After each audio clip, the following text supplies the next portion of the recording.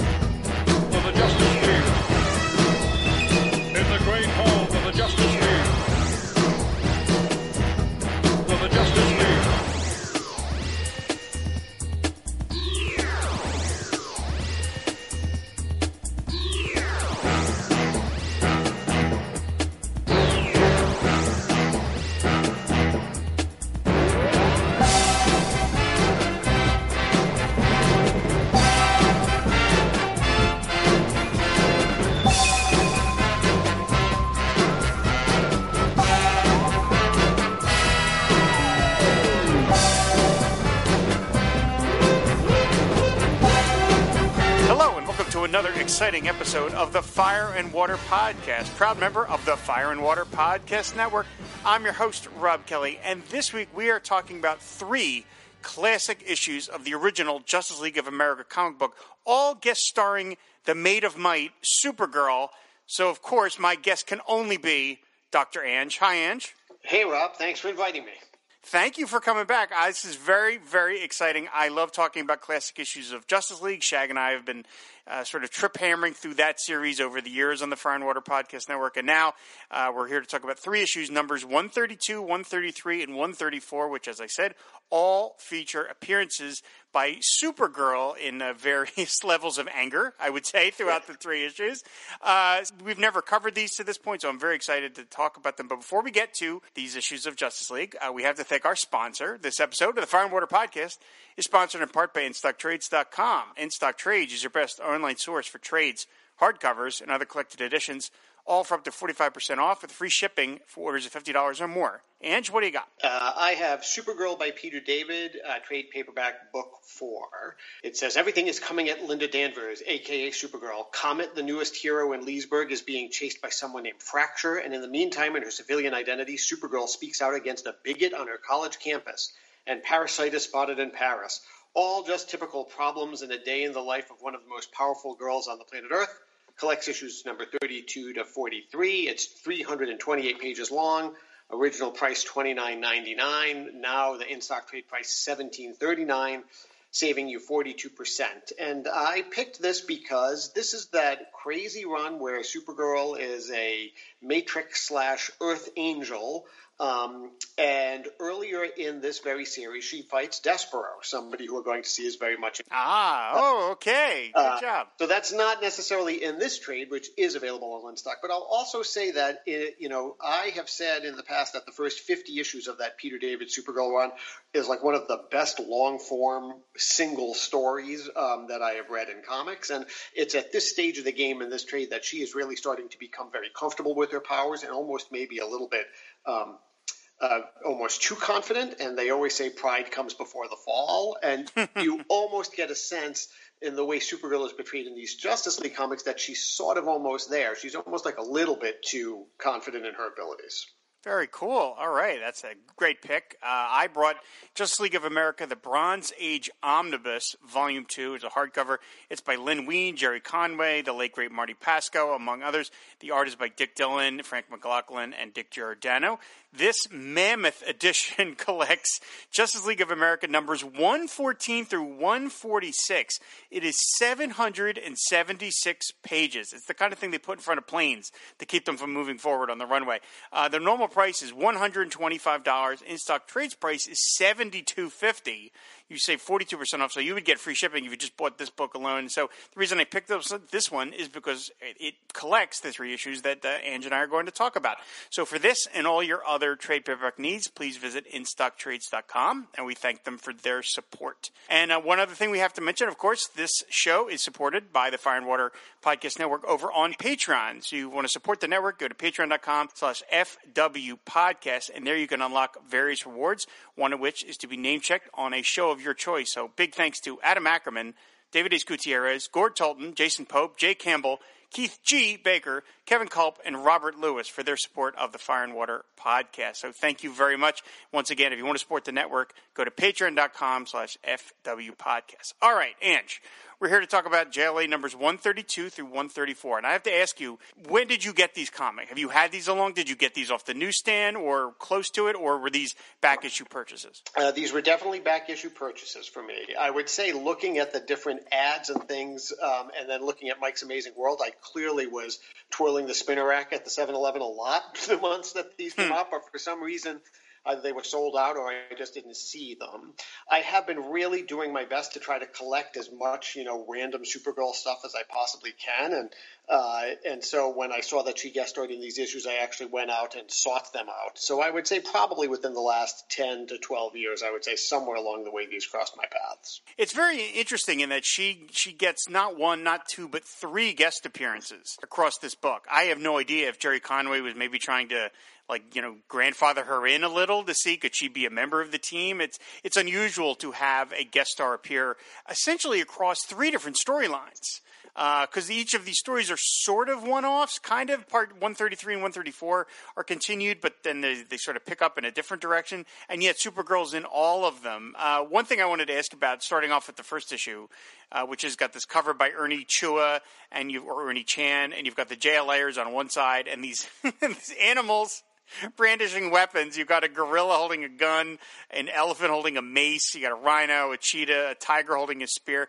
And you've got I'm always a sucker for, the heroes on the one side and the bad guys on the other side coming at each other kind of thing. I love the little headshots right at the top where it's got the DC's comic salutes the bicentennial. And all the headshots are by Neil Adams. They're those Neil Adams headshots that he did. And everybody's kind of grim looking. And then you've got this real happy looking Supergirl. Like, it's a completely different art style. And I don't know where they pulled that art from, but I laugh at it how it just doesn't fit with the rest of the headshots. Yeah, it doesn't, to me, it could very well be Neil Adams. It almost has a Kurt Schaffenberger feel to it. Right. And he certainly drew her a ton. So I wonder if this was like some stock art that they just clipped. She's all happy and chipper looking. Everybody else is kind of like, But she's like, hi, I'm Supergirl, everybody. Like, okay.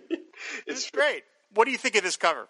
I absolutely love it. It's interesting. There are 5 animals against 6 superheroes, but I tried to line it up, and it's like, they've got Green Arrow going up against a charging rhino, and then Supergirl going up against a giraffe wielding a spear. And I'm like, maybe those guys should trade off.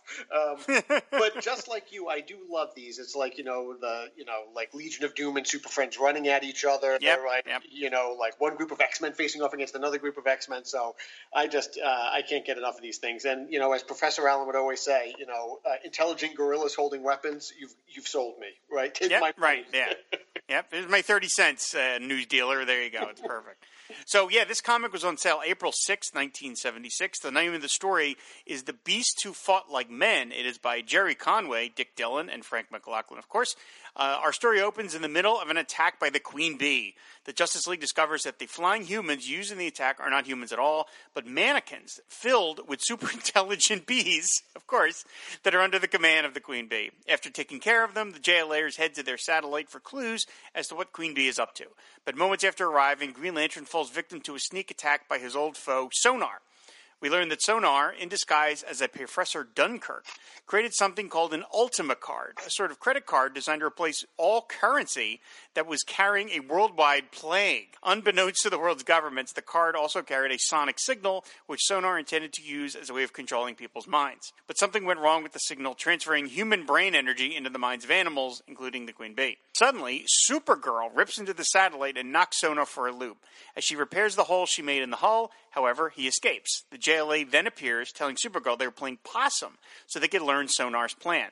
As the team splits up, Supergirl tags along, saying the reason she showed up in the first place is because she has not been able to find her cousin, Superman, anywhere on Earth. The Leaguers then notice that the other members, Flash, Aquaman, Atom, Hawkman, and the Elongated Man, have not been heard from either. Batman, Green Lantern, and Green Arrow find Sonar in Washington, D.C.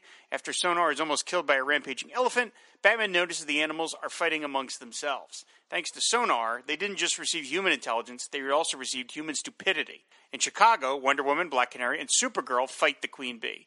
Canary's cry does the trick, and back at the satellite, the JLA figures out that it wasn't Sonar behind this at all, but Queen Bee. When she discovered Sonar's blunder, she realized she could control the link between humans and animals and use it to take over the world. Defeated, Green Lantern sends them back to the authorities. It all seems wrapped up, since reversing the link helped them find the missing JLAers, except for one. Supergirl demands to know, where is Superman? All right, Ange. So what do you think of this as a JLA comic, and what did you think of this as a Supergirl story? Well, first I have to say, it was the freewheeling mid-'70s. There must have been a lot of marijuana out there. This is a crazy story. And I just love the fact that it's like, well, first I made a money plague so that I could send out my ultimate credit card, that I could control people, that then turns out also for some reason gave animals intelligence. I'm trying to follow this. And you're right, the mannequins filled with bees is also crazy.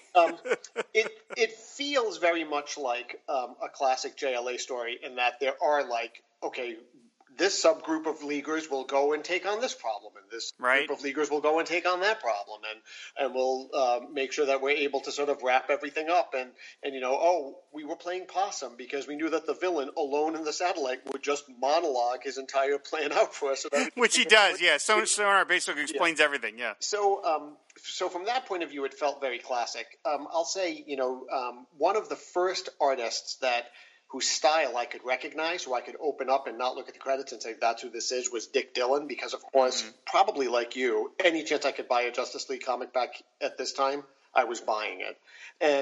And he also did a bunch of, I think, DC Comics Presents issues as well. And so there's also this very much nostalgia about this is the League the way that I remember them growing up. This is really like the way that I picture them in my head often. So other than the really, crazy. Can you imagine? This would be 3 years of stories and the decompressed storylines of. Oh my God! Comics, yeah, all told very neatly in one issue. But it felt like a perfect League story from that point of view. Now it's pretty fascinating because there are a couple of things that I'll say. When you look at the time period when this was out, she had just come through all of that Mike Sekowsky stuff in the Adventure Comics. And at that point, I've graduated college. I'm working on a mobile news team. I'm really a young adult. And those stories were also crazy. And then she had her own short-lived series, which got canceled. And then they brought back Superman Family. And the Superman Family book rolls the Lois Lane book, the Jimmy Olsen book, and the Supergirl books all together. And it was bi-monthly. And there would be a lead story that would be a new story, and then 2 reprints of whoever the other 2 characters were, and they kind of rotated. And those early Superman Family stuff, this was pre-dollar comic stuff, was it felt like inventory stories. They were often, Space Prince wants to marry Supergirl, but it turns out he's a bad guy, So it almost felt like a step back from the more mature stuff that Sekowsky was doing. And the Supergirl, the way she's presented here, feels much more like that era, that those adventure comics. I'm on my own as a young adult in San Francisco. I'm really my own hero now. I'm not in an orphanage training. She is a little bit angry, but I'll say usually when I see her like this, I describe her more as she's fierce. Something is worrying her. And she's not quite polished yet because she is still sort of learning. And so as a result, she seems almost agitated, fierce in her mission, whatever I need to do. If that means punching you, I'm going to do that. So she doesn't seem like she's evil in any way or ill-tempered or even, morally gray. She's I know what the right thing to do is here. Find my cousin because guess what? Animals all over the world are acting strange, and I want to ask him what I should do. And I can't find him, and I'm very upset by that. And so you can imagine if you're 16 and you're my dad is gone, or the person who I lean on is suddenly missing, you'll be oh my God, what am I supposed to do? And so I kind of feel that's the way that this plays off. She also comes off pretty intelligent. She is the one that bashes Sonar. She figures out, like, she does these claps that are very loud to, like, take out the bees and clumps. Right. So I think that she comes off very, very well, which also, isn't easy. I can bring up too many instances where Supergirl is portrayed in a lousy way, and I think that this was pretty well done.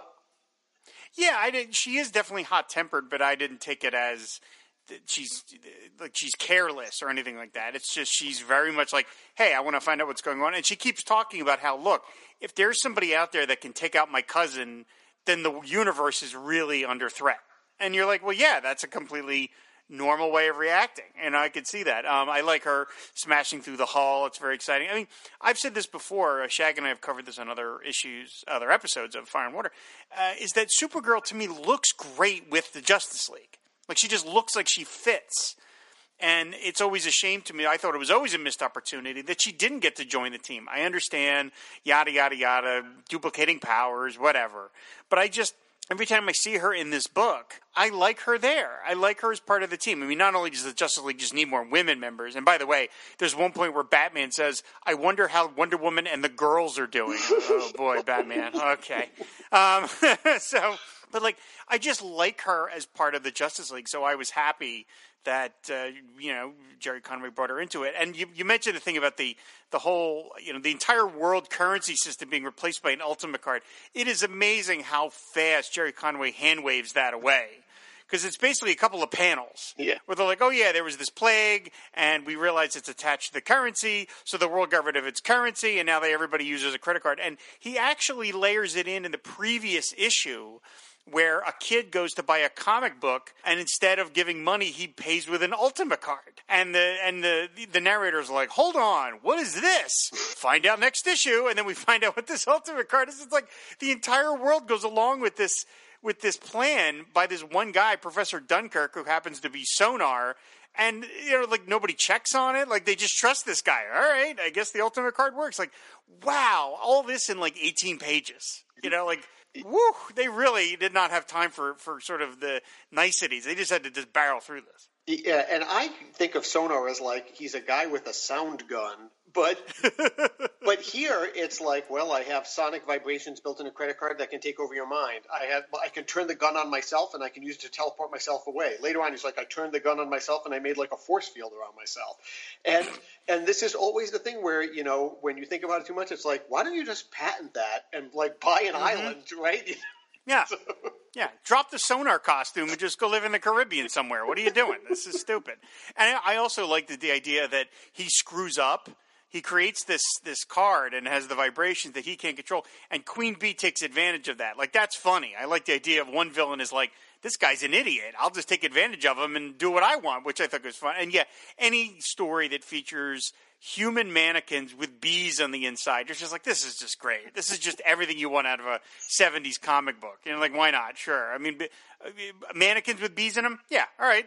Let's just keep going. Yeah, and at one point, Batman rides one. He throws yes, he's like, and it's for several pages. It's until he finally is like, now I'll throw it into this Green Lantern made vacuum cleaner. And so it really was kind of a very fun read for me, because it was just it seemed like every page something crazy was happening. He even has a line during that sequence where he says, "The vigilante I'm not," which I appreciated. Just the mentioning of the vigilante is one of my favorite characters. And I also love on the final page where the JLAers are in the satellite and they're discussing the plot. And they've got Sonar and Queen Bee trussed up. And it is totally a Scooby-Doo ending. I mean, it is really, let's just explain it all. And it's almost like Queen Bee almost says, and it would have worked too, if not for you meddling Justice Leaguers. I mean, and I love that Green Lantern beams them back to what he says, is their jail. But he doesn't go with them. He just beams them away. Is he telling anybody these people are coming? It was they're kind of like supervillains. I would think you might want to show some extra attention to detail and maybe fly them home yourself, but I guess he's busy. It's crazy. Yeah, it's a really fun story, and again, I love that Supergirl's in it. I just think it's really fun. And then, of course, the story ends with I like the way Jerry Conway layered this in, is that Supergirl comes in saying, "I'm here because I want to find my cousin." And at the end of the story, all the Justice Leaguers are like, well, that wraps up that because we found everybody except for Superman. Supergirl's like, wait, didn't I just say we need to find Superman? So I like that, like, you kind of forget that part of the plot, and then it comes back in at the end, and we're continuing on. So I like that a lot.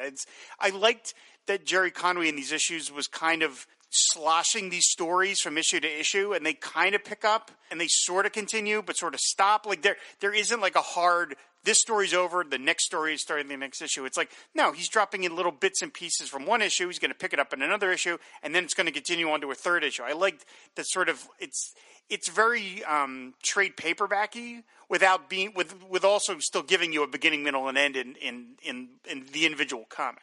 It's true, and I'll say that he works so well with Dylan, and I think Dylan does a great Supergirl. I mean, I love all of his stuff, and it's very. I think this is the only. I think maybe he did one page in the Adam Wedding issue.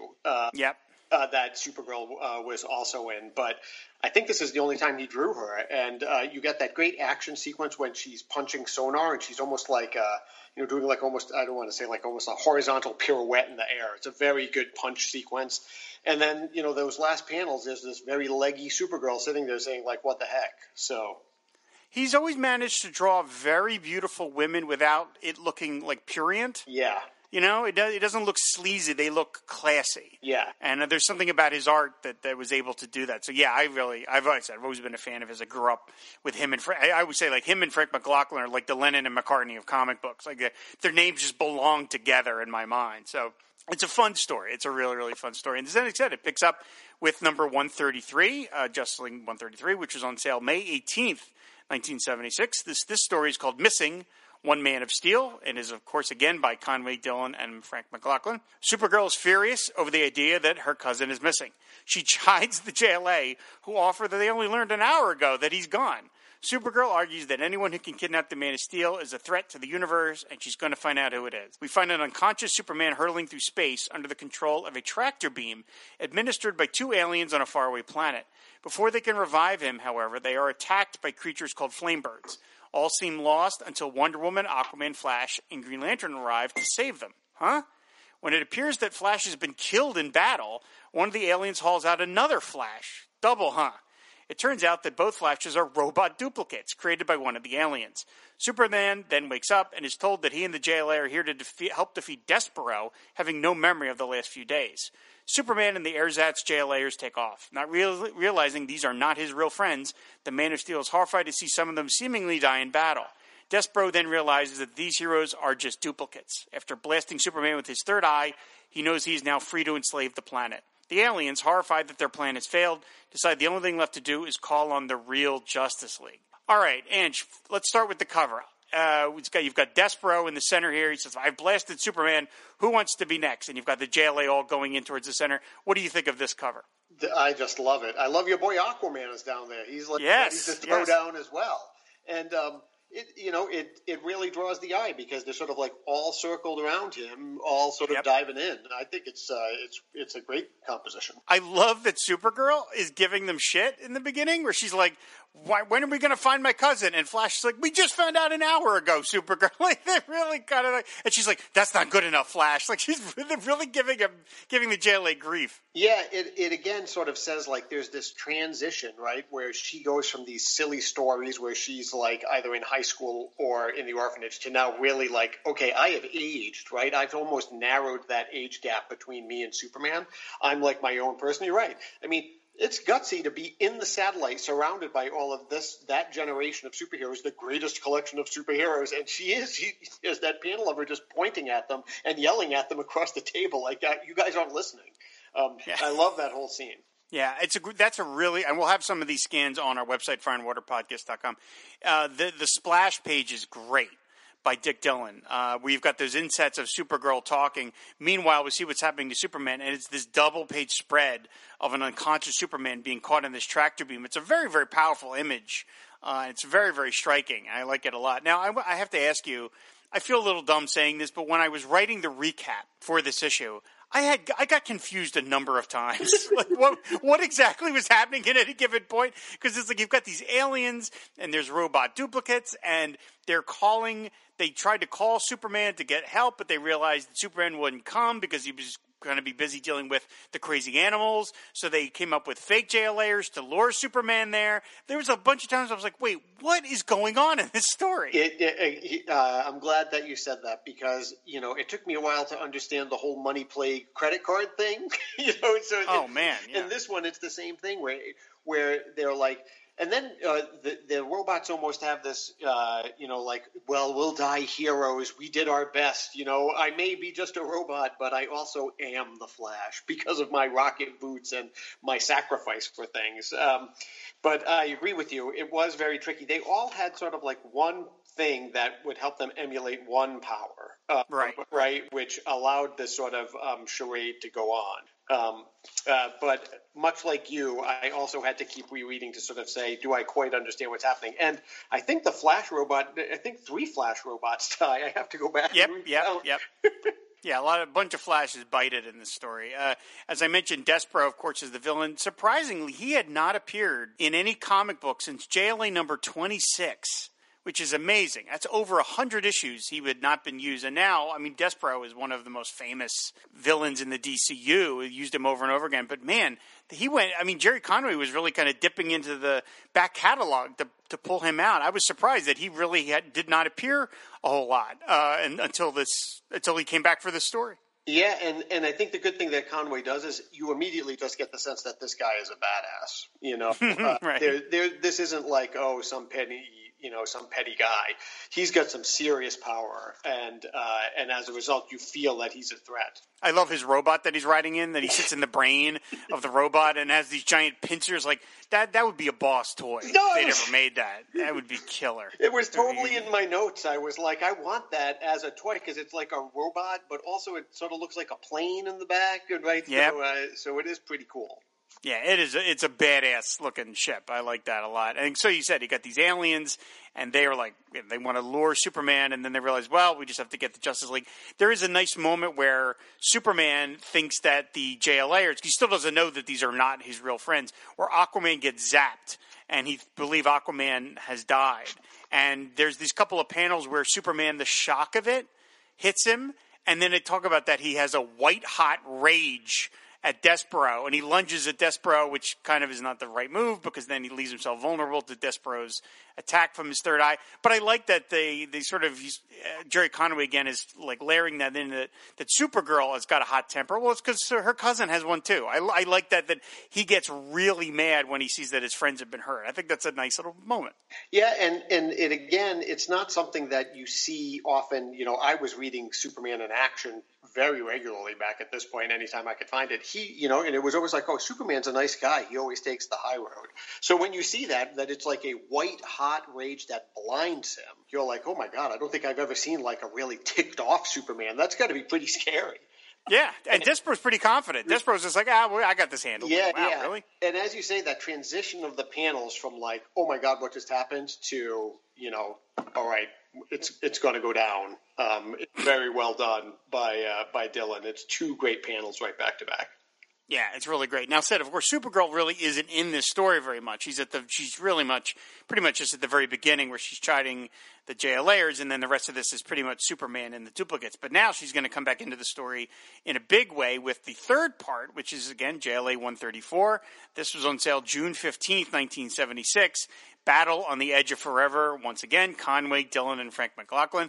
So we have a third cover by Ernie Chan, another cover of Despero in the center with our heroes surrounding him. In this case, it's Superman, Batman, Wonder Woman, Hawkman, Elongated Man, and Supergirl's getting blasted. And while they're in this giant hand, and it's this Battle on the Edge of Forever. So, Ange, what do you think of this cover? I think it's great. I have to always look at it to say, like, which one of these things is actually the thumb. It's hard to tell a little bit, yeah. It's kind of just like a big 5-fingered thing. But but I also like it because, again, it's a great action shot of everybody. Supergirl is very prominent in it. I love Hawkman with sort of like that flail. I love that thing. Like coming on in. And then even the name, like Battle at the Edge of Forever, kind of like I want it to look like, when did City on the Edge of Forever come out, that Star Trek episode? Were they playing on that title? But But, this would certainly, again, grab my eye if I had been growing up and seen it, because really the question is, whose hand is that, right? If all of this is happening, something bigger is going down as well, and I got to figure it out or find out. So I like this one, too. I remember buying these issues at a back issue store. The first LCS that I ever went to was called El Dorado Comics. It's actually only a couple of miles from here, and it was the first dedicated comic book store that I ever visited. And I remember finding 133 and 134 together in the back issue bin, and I could tell. And it was funny. The only way this was in the 80s, so there was no internet. There's no way to look any of this stuff up unless you had a price guide, and even then, price guides didn't get that specific. But I sort of knew instinctively that this must have been a two-parter because you got the Supergirl head on both covers. So I bought them both together because I was like, oh, this is probably a continued story. So I find that very handy to put that little icon up there because you're like, oh, okay, Supergirl's in both. This must be a two-parter. So thank you, whoever designed that cover, for putting her on there because it maybe allowed me to buy both parts of the story, which is very handy. So in this comic, it's in deep space. Hawkman's spaceship with the other JLAers aboard is on a collision course with Despero's ship. Unknown to either of them, two aliens, not the same two aliens from the previous issue, beam each ship's inhabitants to their massive craft. Elongated Man makes the first move against Despero, who is confused, not having met this member of the JLA before. After holding the JLA off, Despero suddenly disappears. Supergirl is distraught, thinking she has failed her cousin. As the Wonder Woman hugs her, the two aliens watching are confused over this display of emotions. Using some sort of device, the aliens basically see a recap of the last issue. Entertained by the battle they just witnessed, the two aliens decide to go all Grandmaster and pit the JLAers and Despero against each other over and over and without warning. After numerous fights with different members of the JLA, Despero finds himself transported to a platform where Elongated Man and Supergirl are.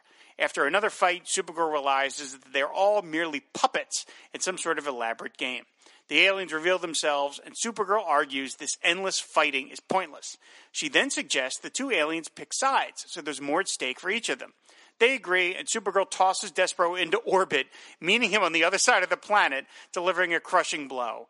The winning alien starts to brag until the other alien punches him in the face. On the way home, Supergirl muses that, to escape, she has inadvertently introduced the last two aliens of a dead race to the very concept of war, a curse she wouldn't wish on anyone, even Despero. Okay, there is a line of dialogue in this story where one character says, "This is all most confusing." And how? It was because when I was writing these synopses, I was like, wait, that's right. These are different aliens than the other two aliens we saw in the previous story. Yeah, and the funny thing is, I followed this one the easiest. Standing by itself, it does flow the easiest because it is basically like a Twilight Zone where these two aliens are just they're bored. They're the final members of their race, and they're cosmically bored. And so they just decide, let's just have some fun with these characters that seem to not like each other. Supergirl, I'd say, gets the most to do in this one. So what did you think of it, again, as a JLA story, but then as a Supergirl story? So again, it follows that classic JLA format of let's take a few people and have them fight, and separate up and fight. Of course, here they're separated by these two aliens, and they're always fighting Despero. It is funny to me that these aliens are like, well, we'll put Despero in a place where we'll also just give him a gun, right? And then we'll say we'll have him use his mind control powers against Wonder Woman. But every time he comes close to winning, which he does the first two times, they're like, well, I guess that fight's over. Let's restart again. And so they have him go up against Supergirl, and then, of course, she comes up with the answer. So from a Justice League point of view, it again kind of rolled out the way that these stories did roll out back then, which felt very classic to me. I always enjoy, it's much like Star Trek The Next Generation. Like every fourth issue, there's like another omnipotent, huge race that's just out there like fooling with people. Right? So right. I'm sure we never heard from these guys again. So from a Justice League point of view, I loved it. But from a Supergirl fan point of view, this is just a great issue. I mean, this is just really, really a great issue. The first thing is that I love that scene where she's very upset that Despero disappeared and she might never find Superman, and she seeks sort of comfort with Wonder Woman. If you look back at like the last 20 years of Supergirl's history, there there is always some jackass creator who wants it to be that, like, I bet that Supergirl hates Superman, or I bet that Supergirl wants to kill Superman, or I bet that Supergirl wants to be left alone. And they're really a super family. And so you read this and she's just like, look, she has this great line. Where is it? He's always been like a brother to me, guiding me, teaching me to use my super abilities and loving me. And now when he needed me the most, I failed him. And you just say, like, that's the way family should be towards each other, right? That's the way that this relationship should be. Like a brother and a mentor. And now when he's helped her out a bunch. And now when she had the opportunity to help him, she thinks she's failed. So that scene is great. And then at the end, she figures it all out. She's, because they're like, we're bored. And we saw Superman and these robots fighting Despero on a planet. And we thought that looks kind of fun. So we figured we'd just recreate it on our own. And so she's like, well, why don't you up the ante and each pick a side. It's like gambling, basically. And so they do. They pick sides. They amp up Despero's powers. So like one guy is like, I gave him a force field so that she won't be able to hurt him. So we'll see, so I know that I'm going to win. And it's like you say, she throws him into orbit and then flies in the other direction so that she can meet him on the other side of the planet. And the punch she gives him, I have tweeted that panel multiple times where I say, like, and you thought the Brokeback, pose for women was bad, right? Because he is literally bent in half. He looks like a greater than sign in arithmetic. You go, there's no way that he can, he'll ever walk again. But it is just a fantastic action shot. So she's kind of like the big hero here. Which she didn't always get the limelight like that, and she didn't even always get the respect of the Justice League like that in issues of her own title when she interacts with them. So this is just spectacular. Yeah, it's kind of remarkable that she gets such a prominent role here when there's so many other characters to compete for her attention. And like I said, I almost wondered if was Jerry Conway trying to layer this in a little bit about whether he could work her into the book full time. And I was curious enough about this that I went and looked at later issues, the letter columns, to see what the response was. And most of the letters are pretty positive about Supergirl. In fact, in JLA 138, there's a letter from a young woman named Elizabeth Smith who basically says, why don't you bring Supergirl in all the time? Like, she's great here. So the fans, I think, liked it. They liked having her in the book. She's great here. That punch is so fun, of just the idea that throwing him into orbit, which is going to make him loop around the other side of the planet just so you can meet him on the other side and smash him in half, is great. And she talks about pulling her punch because, of course she has to, because otherwise he would be reduced to just magenta dust at that point. There wouldn't be much else to him. On the art front, Dick Dillon, once again, this poor guy, how many alien races did he have to design? How many different planets did he have to design? How much technology did he have to design? The ship that these aliens are in is really, it looks like something Salvador Dali would have designed. It doesn't have any real shape that you would be familiar with. It actually looks like a crumpled up piece of paper floating in space. And it's just the sheer visual imagination Dick Dillon had to show every month is startling. And the fact that he did it month after month after month, and you mentioned that he drew issues of DC Comics Presents. He also drew World's Finest. He drew Black Hawk. Like, how? Yeah. How did he do it? How many hours in the day? We know that, unfortunately, he passed away young. But, how... I would have loved to have known what his output was in any given day, because it's like, how was he cranking out 4 pages a day? That's like Jack Kirby level. It's just astounding. And just how much stuff he had to cram in here, all these different settings, all these different, they go to this, when Supergirl tackles Despero and with Elongated Man, and they have to go to this, all of a sudden they change into this landscape where everything's made of crystal. Just the amount of stuff he had to visualize in any given story is startling. And the fact that it doesn't look crowded, it looks like you can sort of always tell what's going on. And then he managed to make room for the right moments, because the Supergirl Despero punch gets a lot of real estate on the final page, as it should, because it's such a great moment. Yeah, it's not like he's Vince Colletta, right? There's detail on detail. And like you say, how many times, even, in just thinking about the issues I have, you're right. There are all of these different weird aliens that he's done, and I can picture them in my head because I've read these comics so often. It really is astounding. And I'll tell you one thing is that he did die early, I think, of a heart attack. And I believe so, yeah. And it was his last issue, I think, was the first issue of the New Gods team up. Yeah, the New Gods team up. And I can remember that I got the next issue, which I'm pretty sure was drawn by George Perez. Yep. And as a kid, I was like, who's this hack, George Perez? Like, where's my Dick Dillon, right? And then like you read in the back, you're like, he died. And you're like, oh. And then I'm like, whatever, this Perez guy, we'll never hear from him again. So it's funny. But yeah, he really, again, is a pretty formative artist for me. It's like him, I think, and Jim Aparo are probably like the two guys that, as a kid even, I could recognize their style, and they became like the guys for me. Yeah. Well, you're speaking my language. You're talking about Jim Aparo, of course. But overall, yeah, these are really fun stories. I mean, again, they are overloaded with plot. I mean, Conway has certainly given DC its money's worth, for Pete's sakes, how much story he's cramming into this thing. And you're working in Despero, and you got Supergirl. And like I said, I always wish, I understand that in the 70s, Superman was their marquee character, not Batman, Superman. Superman was their marquee character, and they were never going to get rid of Superman out of Justice League. That was never going to happen. And so therefore you can't have Supergirl in the book. But I just like her so much. To me, she just fits completely in with the Justice League. Temperamentally, I like her. I like that she's got a little more of that kind of youthful, hothead sort of thing to it. I like that a lot. And I really do wish that they had decided to keep her in the book, or at least bring her back more often than they did. Because as you mentioned, she came back in 157, and then basically not again until the final JLA-JSA team up, right around when the team broke off and became the Detroit League.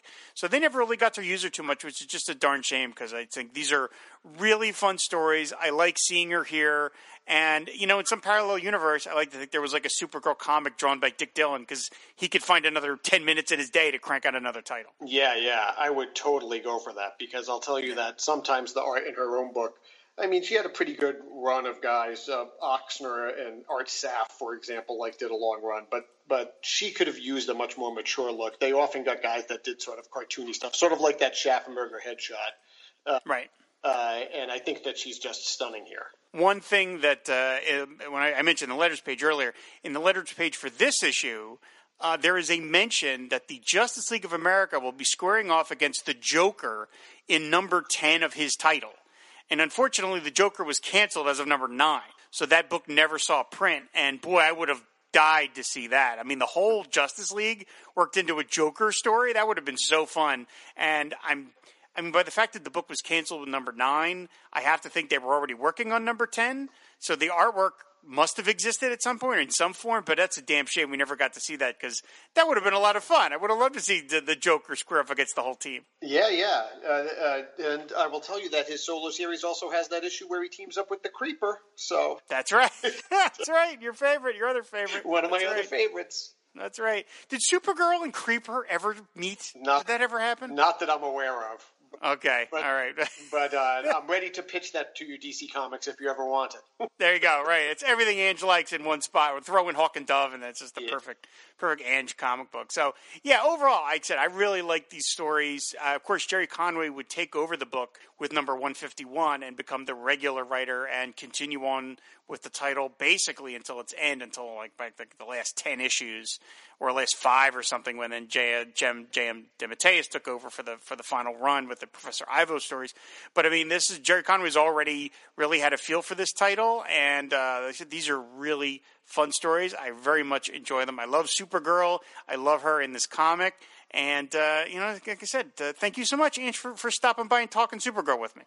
Anytime you want me to. But I have to say one more thing. I did see an ad in this book that I just think you should cover. There's a bicentennial treasury coming out that I'm sure is chock full of Superman stories. I think it would be wonderful to read about. Yes, I am sure that is nothing but great Superman stories that are all about the bicentennial, and it's oh, God almighty. Oh, that ad. I swear to God. Oh, boy. So, anyway, Supergirl. There's another character should have gotten a treasury, but again, I'm speaking your language. So, Ange, again, thank you so much for stopping by. Anytime I'm going to be talking about Supergirl, I have to invite you. So why don't you tell people where they can find you on the internet? I am most active on Twitter, where I am at Dr. Ange70, and I tweet a lot about comics and Supergirl, but also old movies and my job. And I also run a Supergirl fan site, which hit its 12th year at the end of April. Wow. Called Supergirl Comic Box Commentary. And I cover all things Supergirl there, but also the Legion of Superheroes, Superman, and various other comic stuff. All right, very cool. Of course, everybody, you can follow us on Twitter at FW Podcast. You can subscribe to the show on Apple Podcasts, Stitcher, and Spotify. And all our back episodes are on the website, fireandwaterpodcast.com. Once again, if you want to support the Fire and Water Podcast Network, go to patreon.com/FW Podcast. So that is going to do it. Shag I hope he enjoyed his week off. But like I said, I was happy here to talk Supergirl with Ann. So thanks, everybody, for listening. And until the next episode, fan the flame and ride the wave. Aquaman and Firestorm fighting crime together. Soak 'em down or burn 'em up. No one does it better. Whenever you find trouble, they'll always be there to catch them in a bubble or even torch their hair. They stand for truth and justice in sea, on land, in air. Aquaman and Firestorm, they make a super pair. Aquaman and Firestorm, super friends forever. Yeah! Listen, cuz, if I've told you once, I've told you a million times. Being a real hero takes time and experience. Experience I have as an adult. Adult? You were Superboy, like, last summer. It was 2 summers ago, and that's beside the point.